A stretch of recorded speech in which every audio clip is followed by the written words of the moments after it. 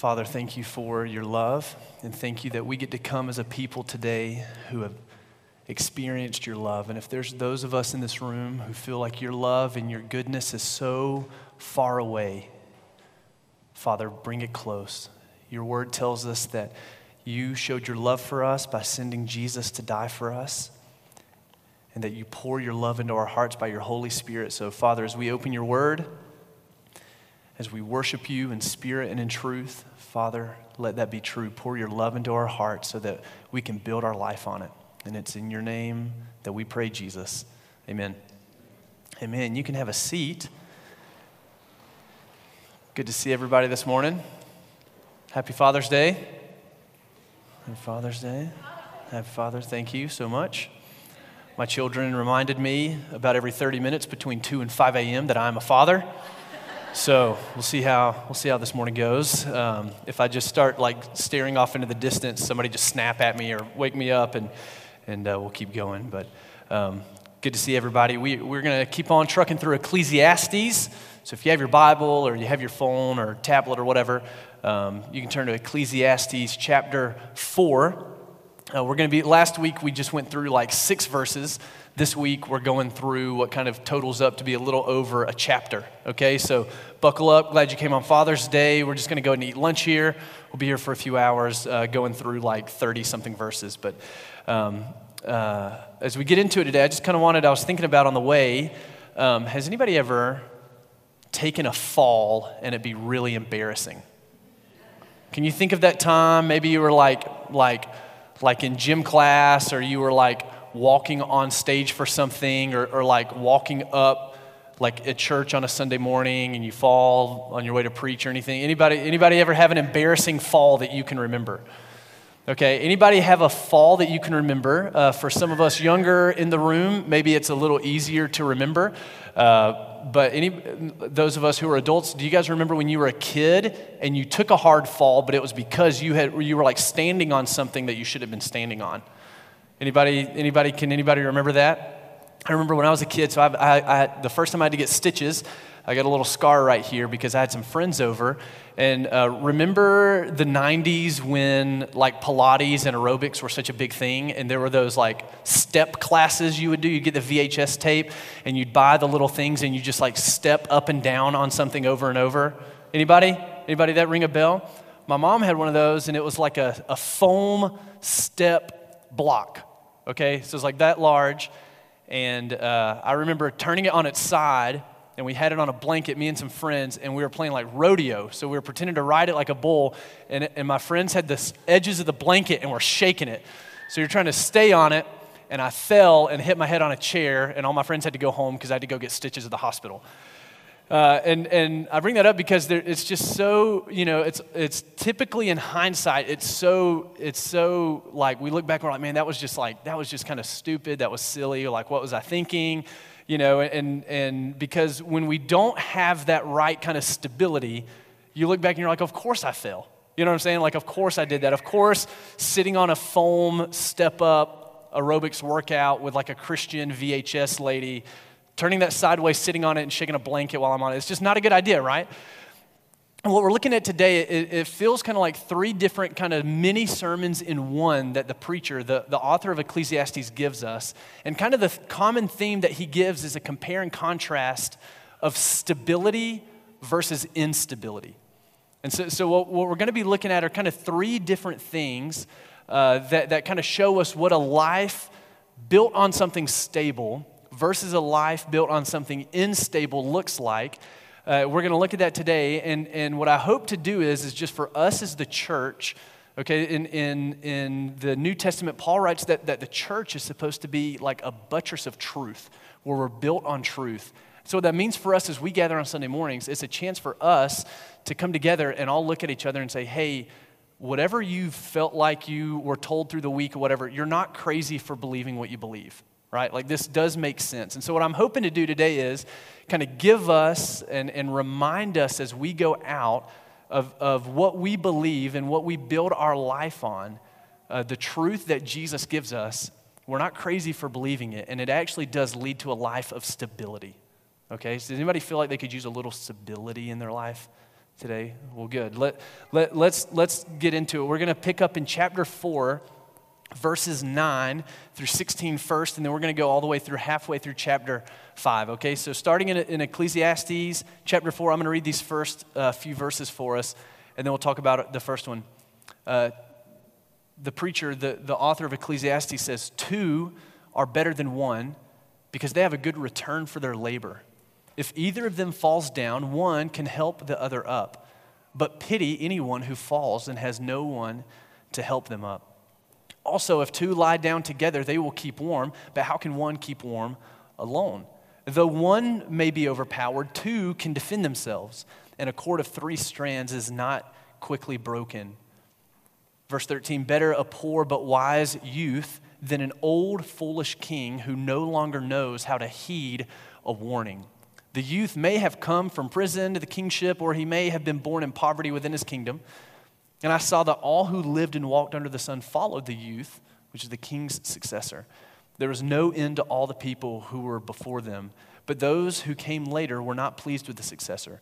This, too, is meaningless and a chasing after wind. So here's the first thing. Instability happens when we live a life in singularity.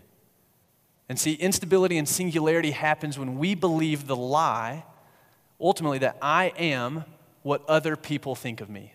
I am what others think of me. Because what that does is when we base our identity on what other people think of us, and we allow external ideas and opinions, and we care more about what other people think than what we know to be true, what we end up doing is keeping everybody at an arm's length. See, what we're looking at here in these verses is someone who's lost their identity where they came from. Think it talks about the youth who came, and he knew where he came from. But then whenever he becomes a king, whenever he succeeds the king, he has all of these people start following him, right? Because when you're in prison, whenever he says he may have come from prison to the kingship, he may have been born in poverty, those aren't really popular people, right? Hard to gain a following with that kind of label. But as he becomes the king, people start following, and he says that's meaningless and that's toil. It's someone who's forgotten their identity because of what other people have told them. And that's where that instability, that meaningless, that Hebrew word hebel that we keep talking about comes from. It's an identity that comes off basing off popularity and celebrity. See, because verses 13 and 14 shows us what happens to the old king who's lived off of that identity for so long. Right, verse 13 and 14, the king, better is a poor and wise youth than a foolish king who no longer knows how to heed a warning. It's like the old CEO that won't retire when the company starts to decline. Or it's like Michael Jordan, like arguably, right, we can get into it later at a later time over coffee, but arguably the greatest basketball player of all time, Michael Jordan, like one of the worst team owners of all time, right? It's like just known like the Hornets are just never going to be good while he's calling the shots. For the dozen of us in the building who like sports analogies, you got that one. For everybody else, look it up. Michael Jordan, Google him. See, Michael Jordan, he made such a name for himself, and he lived off of that celebrity for so long, right? That now he doesn't think he needs advice to learn what it means to make a good team. See, the way that we overcome this, though, the instability of singularity, the instability of building an identity based off of what other people say about you and to you, the way we overcome that is to be fully known, right? Because we see from verses 9 through 12, stability is found in community. Look at that, 2 are better than 1. If either of them falls down, one can help the other up. If 2 lie down together, they'll keep warm. How can one keep warm? And although one may be overpowered, 2 can defend themselves, and a cord of 3 strands is not easily broken. See, what those verses show us is that the reality of being known personally, deeply by people, is better than being known as someone. Being known by someone and being known as someone are 2 different things, right? People who are truly known and not living by that false self, because if you're living by I am what others say about me, then you portray to I will be what you say about me.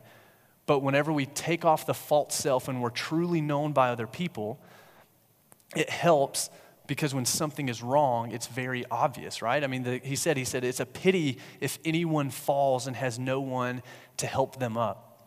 It's a really dangerous game to play if you're only ever known by other people superficially, and that the people around you can't tell if something's wrong or not.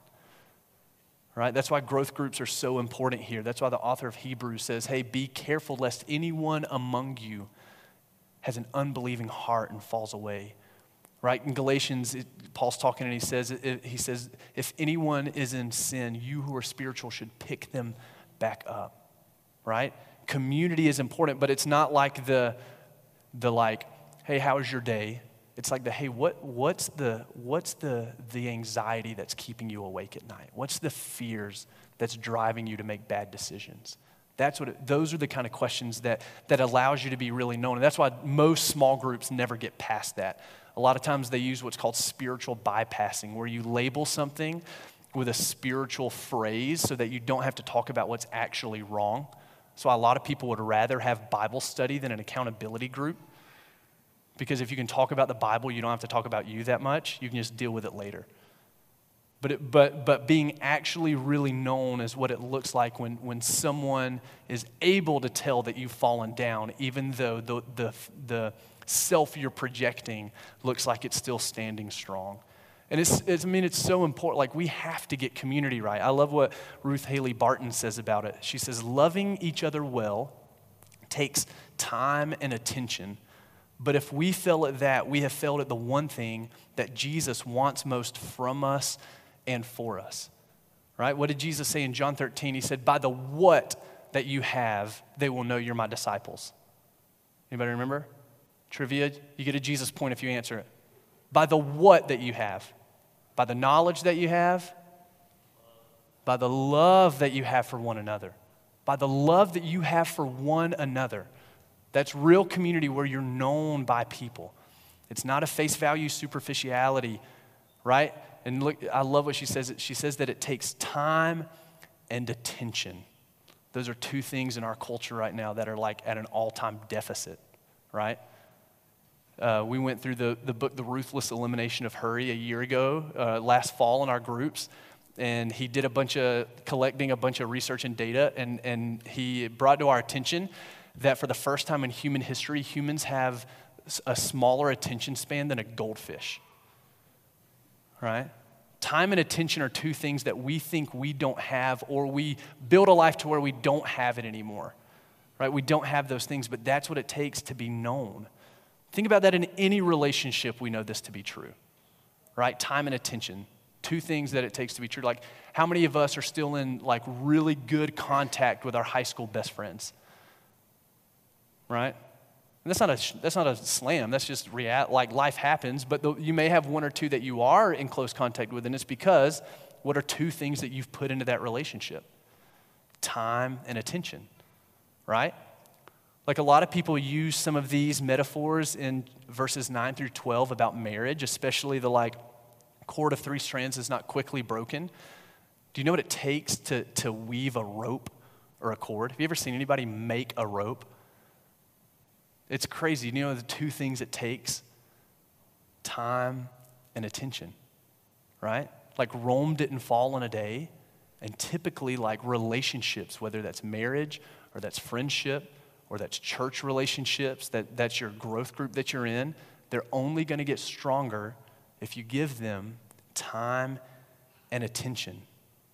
And that's why those two words I'm kind of focusing on from that quote from Ruth Haley Barton is because time and attention means that there's like painstaking details that have to go into the whole thing. And that's exactly what God did for us, right? I mean, he put himself into human time and gave attention by sending Jesus. That's what the incarnation is all about. Like, God, the Word becoming flesh means that God took the time and attention to become like us so that we could know him, that much more. John Stott, I love the way he puts it. He says, the Christian faith is based on the assertion that there was once a time where God chose to speak and to clothe himself with a body that would be seen and touched.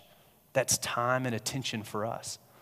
And that's why we, as people, as the people of God, as people who come to know Jesus, like we're called to be incarnational people, where we don't live a life based on an identity of what other people say about us, but we live a life based on people that are really known, that they're heard, they're seen, they're touched, healed, helped, and also hear and see others just like Jesus did, right? It's because of the love of Jesus that we're able to love one another. Just as I have loved you, I want you to love one another, he said. And by the love you have one another is that people will know that you're my disciples.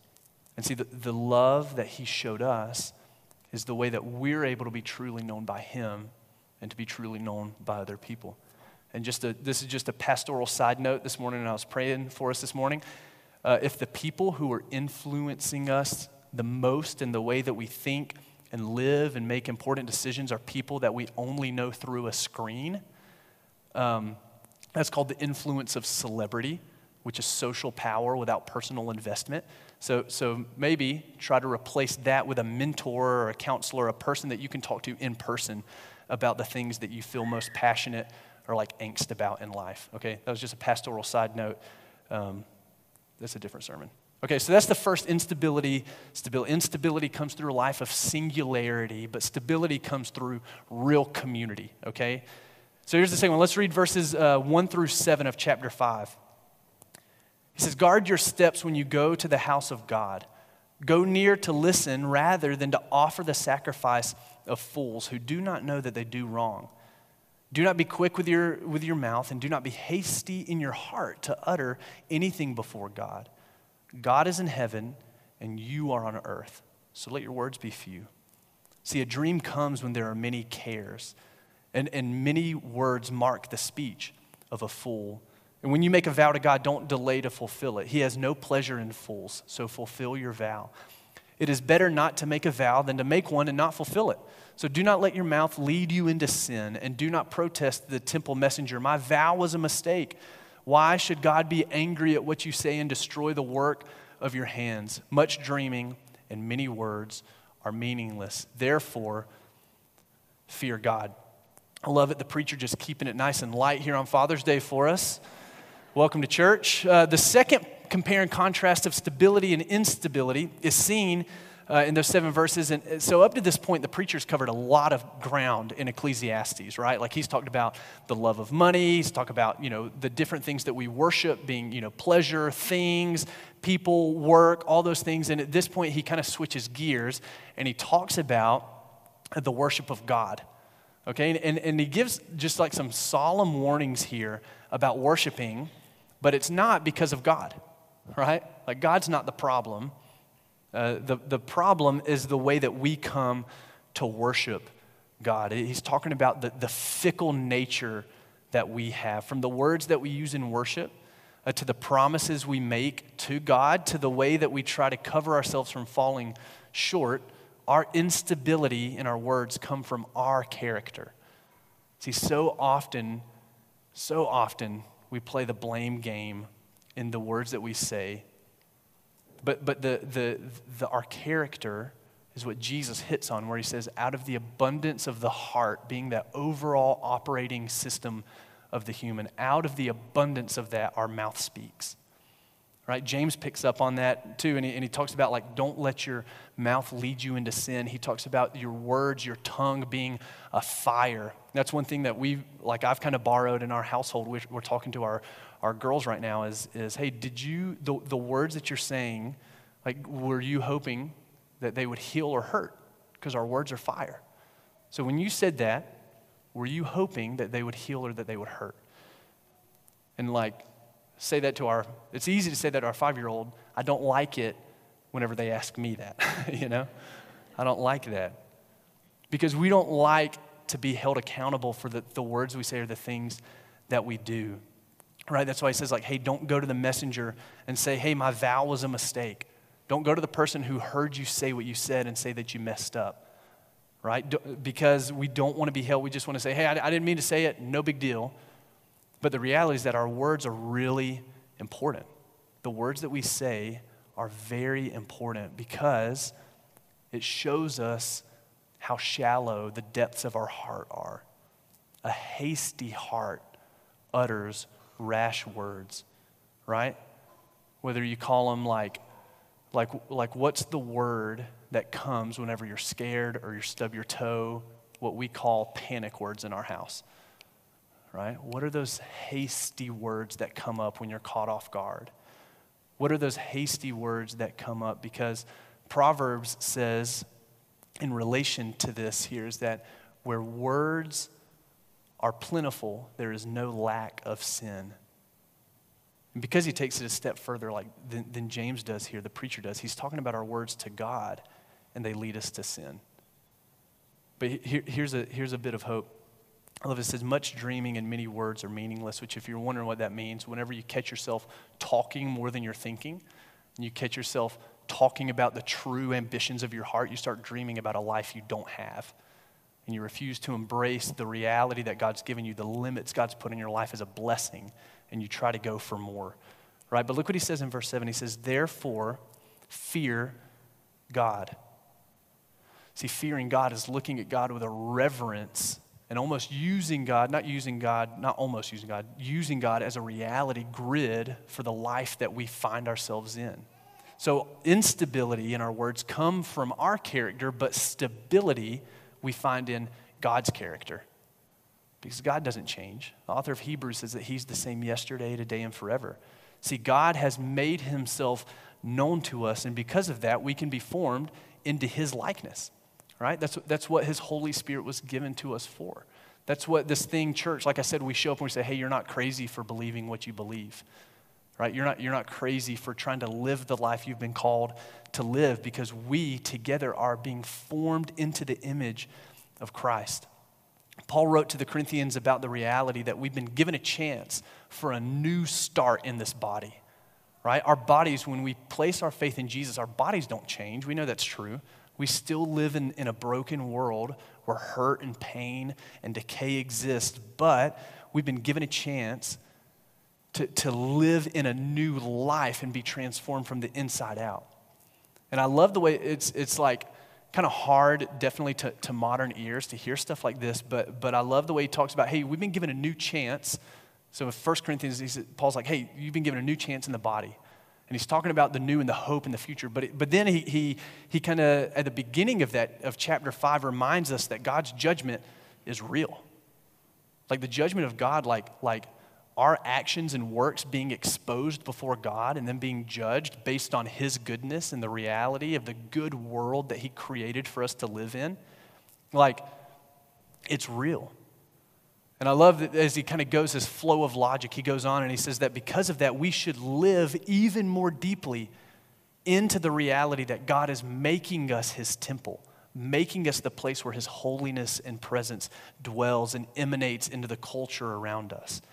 Right? And then he goes on into verse 7, and he says, since we have these promises, since God is making us his temple, where we are to take his presence and his power, his activity and his character into the world around us. He says, since we have these promises, let us cleanse ourselves from every defilement of body and spirit, bringing holiness to completion in the fear of God. Like, I can't help but wonder if Paul had been reflecting on Ecclesiastes as he's writing to the Corinthian church. And holiness, what it is that it's us living into the life that he modeled for us in Jesus and is given to us in the Holy Spirit.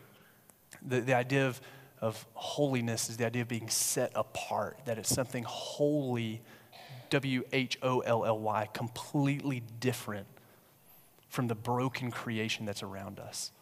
And we've been able to let that be a reality because he's done. And that's why, like, we're doing the practicing the way stuff on Wednesday nights over the summer.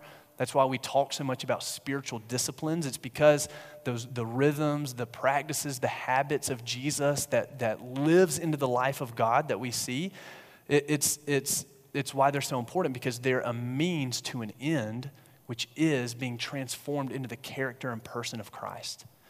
As we replace the habits and the rhythms that the world gives us with the habits and the rhythms that Jesus gives us, we get to live the life that Jesus set for us. And let me just say, recently there's been a bunch of statistics that's come out that's kind of done a meta study over the last 3 years. And did you know that that streaming content, okay, from screens on a phone that lasts less than 1 minute, okay, so that's social media, TikTok, Instagram, stuff like that. It outnumbers the number of minutes of content streamed, outnumbers on those from anything streamed on a TV screen, like 4 to 1. So think about that. We think like Netflix and stuff like that's the enemy, but like not the enemy, but like the thing that's taking the enemy of our time and attention. Let me say that, not our enemy. The enemy of our time and attention. I'm not saying it's I'm finished up season 5 of Better Call Saul, and it's so good. It's just good art. But we think we look and we're like, oh, we gotta get rid of streaming TV stuff. But the reality is our phones are the biggest enemy of our time and attention. And just basic, once again, we do this, it seems like we do this every 6 months or so. Just a refresher. Look up, if you don't know how to, look up how to look at your screen time on your phone and just look at where your time and attention's going. Just look for yourself and weigh it out. If we're looking to build into the stability of God's character built into our own inner life versus the things that are forming us by algorithms and multi-billion-dollar companies, just compare and contrast for yourself and see what's taking up your time and attention. Okay, I didn't mean to go into that. Dallas Willard says it like this. Dallas will get us back on track. He says, the vitality and power of Christianity is lost when we fail to integrate our bodies into practices by intelligent, conscious choice and steadfast intent. It's with our bodies that we receive the new life that comes as we enter his kingdom. So maybe you're wondering, you're like, okay, how does God's character, what does that have to do with stability in my life? Let me just go back to the words. Let me remind us, out of the abundance of the heart, the mouth speaks. The things that we have taught ourselves to love, the things that we have taught to feed our souls on, are the things that's going to come out of our mouths. When we do our part in what Paul says in Colossians about putting off the old self and putting on the new self, which is the character of Jesus, then we get to experience that life marked by God's character being formed in us. I love the way Psalm 16, verses 7 through 9 says. It says, I will bless the Lord who gives me counsel. All right, so who gives me the things I need to make wise decisions. It says, in the night also my heart instructs me. So as we receive counsel from the Lord in the night, our hearts instruct us. I keep the Lord. This is intentional language. I keep the Lord always before me, because he is at my right hand, I shall not be moved. Therefore my heart is glad and my soul rejoices, and my body also rests secure. See, it's when we intentionally place the things, the word, the character, God's Spirit in our lives consistently, keeping the Lord always before us as he gives us counsel, then our heart can instruct us. And that's how his character comes to take over as we put off the old self, put on the new self. When we live into the life of Jesus, our heart works with him to give us good instruction. See, that's stability in life. That's how we learn that instability in our character is replaced by the stability of God's character.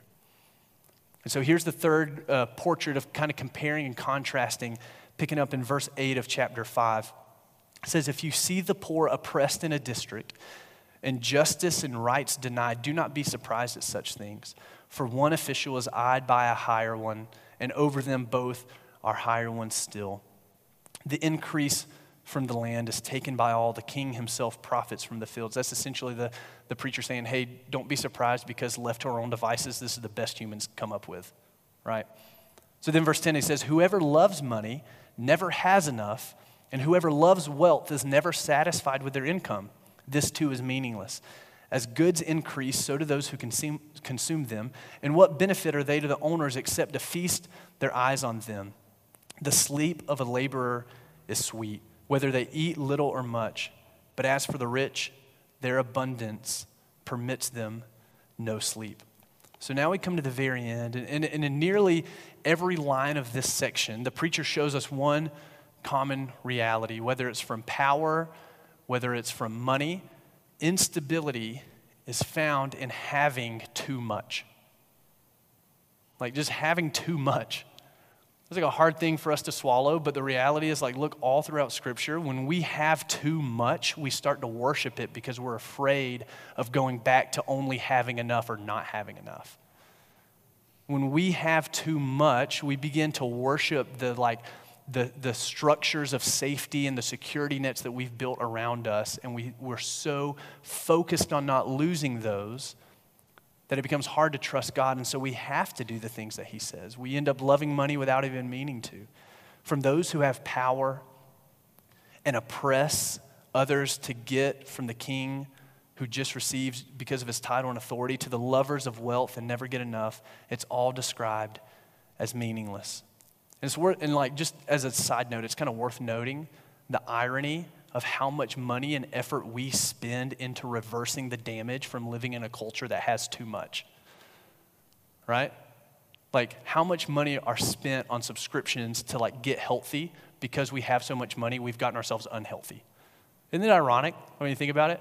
Like gym memberships, like all that kind of stuff, diet regimens programs, they cancel out, like we're trying to cancel out what we've done to ourselves because of our ease in a society. And I'm not like talking about genetic health concerns. It's just interesting to kind of step back and look at that, I think. And I think the preacher kind of has his thumb on something here.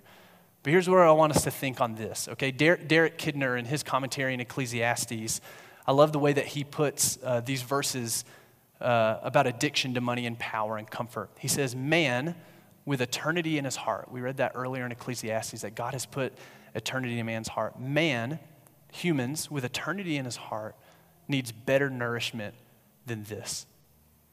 Like the things that we see in verses 8 through 12, the power, money, having everything we want plus more, we actually need better nourishment than that because it's our souls that are on the line. The pictures found in these verses are all people who have so much that they no longer know how to find satisfaction in life. All except there's one person, one picture here, right? The one person who earns for the work that they put in. See, we were made to work. It was part of our design. Part of the Garden of Eden, the pictures of the fruit trees, is that there was always going to be enough based on the blessing that God gave us. But when we don't accept that and we seek to find ways of fulfillment somewhere else, we end up doing what Paul says, where he says, all have sinned and fallen short of the glory of God. And then what we do is we try to find glory for ourselves in other things. And those are counterfeit glory because we were made to be in and reflect the glory of God that comes straight from him. See the picture here where it says that the person it says the sleep of a laborer is sweet, whether they eat little or much, it doesn't matter. It doesn't matter what they have because stability is satisfaction in what God has given me. If instability comes from just having too much, then stability comes from satisfaction and having enough. That's why Jesus taught us to pray. We talked about it this past Wednesday night at the Practicing the Wake study. Jesus taught us, give us today our daily bread. And that's enough. And like if Jesus taught us to ask God for that, then that should be enough. But what's really the question that we ask ourselves coming out of this is what's nourishing my soul? Like, think about your life. Like if you look at all the content, okay, all of the things that kind of fuel your worry, your anxiety, your angst, the things that you think about the most. If you kind of took inventory of those things and thought about them as like a soul nutrition label, you know, that's on the back of food. You know, you look at the nutrition label. If you looked at the things that we feed our souls with, from the content we take in to the people we hang out with, the relationships we work on, and you looked at the nutrition daily value label, like how would that weigh out? Like, what are you feeding your soul with? Right? Like what's the diet of community that you're living in? Like the people who have the loudest voice and can weigh in the most on important things in your life. Like is that a healthy diet for you? Maybe you're on like a strict individuality diet where you're like, I don't want anybody to tell me anything. This is my one life I get to live, and I'm going to do whatever I want with it. What's the nutrition value on that for your soul? Like is keeping everyone at arm's length so you're not fully known working well for you? How about the practices and the rhythms of your life? Like, what's the first thing you think about when you wake up in the morning? Like, what's the first thing you do, and what's the last thing you do before you go to bed or get out of bed? And how's that working for your soul? How's that feeding your soul? Like, what kind of nutritional soul content are we really getting from, like, the TikTok? Man, I thought I was a millennial. Are we getting from TikTok or the news or our televisions, right? I mean, Jesus said, like, what good is it if you gain the whole world? Like, what good is it if you feed your soul with whatever you want, but then you lose it? Meaning you lose the ability to relate to the people around you and to God himself. Because Jesus reminds us in Deuteronomy, right? Whenever he was tempted by Satan, he said, man cannot live on bread alone, the things of earth, but by every word that comes out of the mouth of God. See, it's the power of his word, his changing and creating agent for our lives that reveal his character to us all throughout the scriptures, culminating in Jesus, that he's created to sustain this world that we can know and love. And that's the word that we have to live off of. So we're just going to end with some action steps here. Thinking about the words of the preacher. Take inventory this week. Like, let's actually do it. I did it this week. I got an Evernote thing. Like, think of the things this week that your body wants, whether it's by like thinking about it, daydreaming about it, or like physically. Like for me, one thing that hit me really hard is like when everyone in my house falls asleep by 8:30, I just want a snack. Like when I'm by myself, I just want graham crackers and peanut butter dipped in almond milk for like hours. That's all I want to do. And I know that's a silly thing, but like, why can't I just be okay with being by myself? You know? Like what are those things that your body tries to get when you're not actively involved or actively engaged in something? Or what are the things that you're actively engaged in every day, the rhythms, the habits, whatever, the addictions of your life, and just ask yourself the question, what nutritional value is this adding? Like, what's it doing for me? Like, what are the things that you're seeking to nourish your soul with? And then here's just two kind of action steps for us as a people to work on doing. I can't remember where I heard this first one. It's catchy. But the first one that let's try this week is scripture before screens. Scripture before screens. So let's try that this week. When you wake up in the morning, do not look at a screen until you have read something in the Bible. So I'm talking like a paper Bible, okay? Because even if you open your phone or you click it to see the verse of the day, you're going to start thinking about emails. You're going to start thinking about notifications. You're going to start thinking about how many views you got on that story you put up last night. I'm telling you, no screens until you've opened the Bible and read something. Let's try that. If you don't know where to start, Gospel of John's a great place to start. The Sermon on the Mount's a great place to start. Matthew 5-7. The Psalms are a great place to start. All right, Jesus said at the end of his Sermon on the Mount, at the end of Matthew 7, and he says that anyone who hears these words of mine and does them is like a wise person who built their house on a rock, and when the storm came, it wasn't shaken. Stability. But he said the person who hears these words of mine and does not do them is like the person who builds their house on the sand, and when the storm came, it fell. That's instability. So if we're looking at a life of stability, try scripture before screens. And then here's going back to the beginning of chapter 5. He said, guard your steps when you go to the house of God. Go near to listen rather than to offer the sacrifice of fools. So here's the second thing I'm going to invite us to do. 3 times this week, get alone, put everything away, Find an old school, somehow get an old school timer, whether that's a watch or like a cooking timer, something like that. Get away from any distractions, get alone, set a timer for 2 minutes, and just ask God, what are you trying to tell me today? So that's 6 minutes this week, okay? For 6 minutes total, 3 different times, 2 minutes apiece, go near to listen. Like it said in verse 1, go near to listen, okay? Whatever time that is. Just make 2 minutes 3 times this week. So those are 2 action steps, scripture before screens and getting alone with God. Go near to listen. Let me pray for us, and then we're going to close worshiping. Jesus, thank you for your word. Thank you that we get to come as a people and be reminded of your goodness, of your truth. Jesus, thank you that we can be a people who are fully known, that we can be a people who have a life marked in stability in a chaotic world.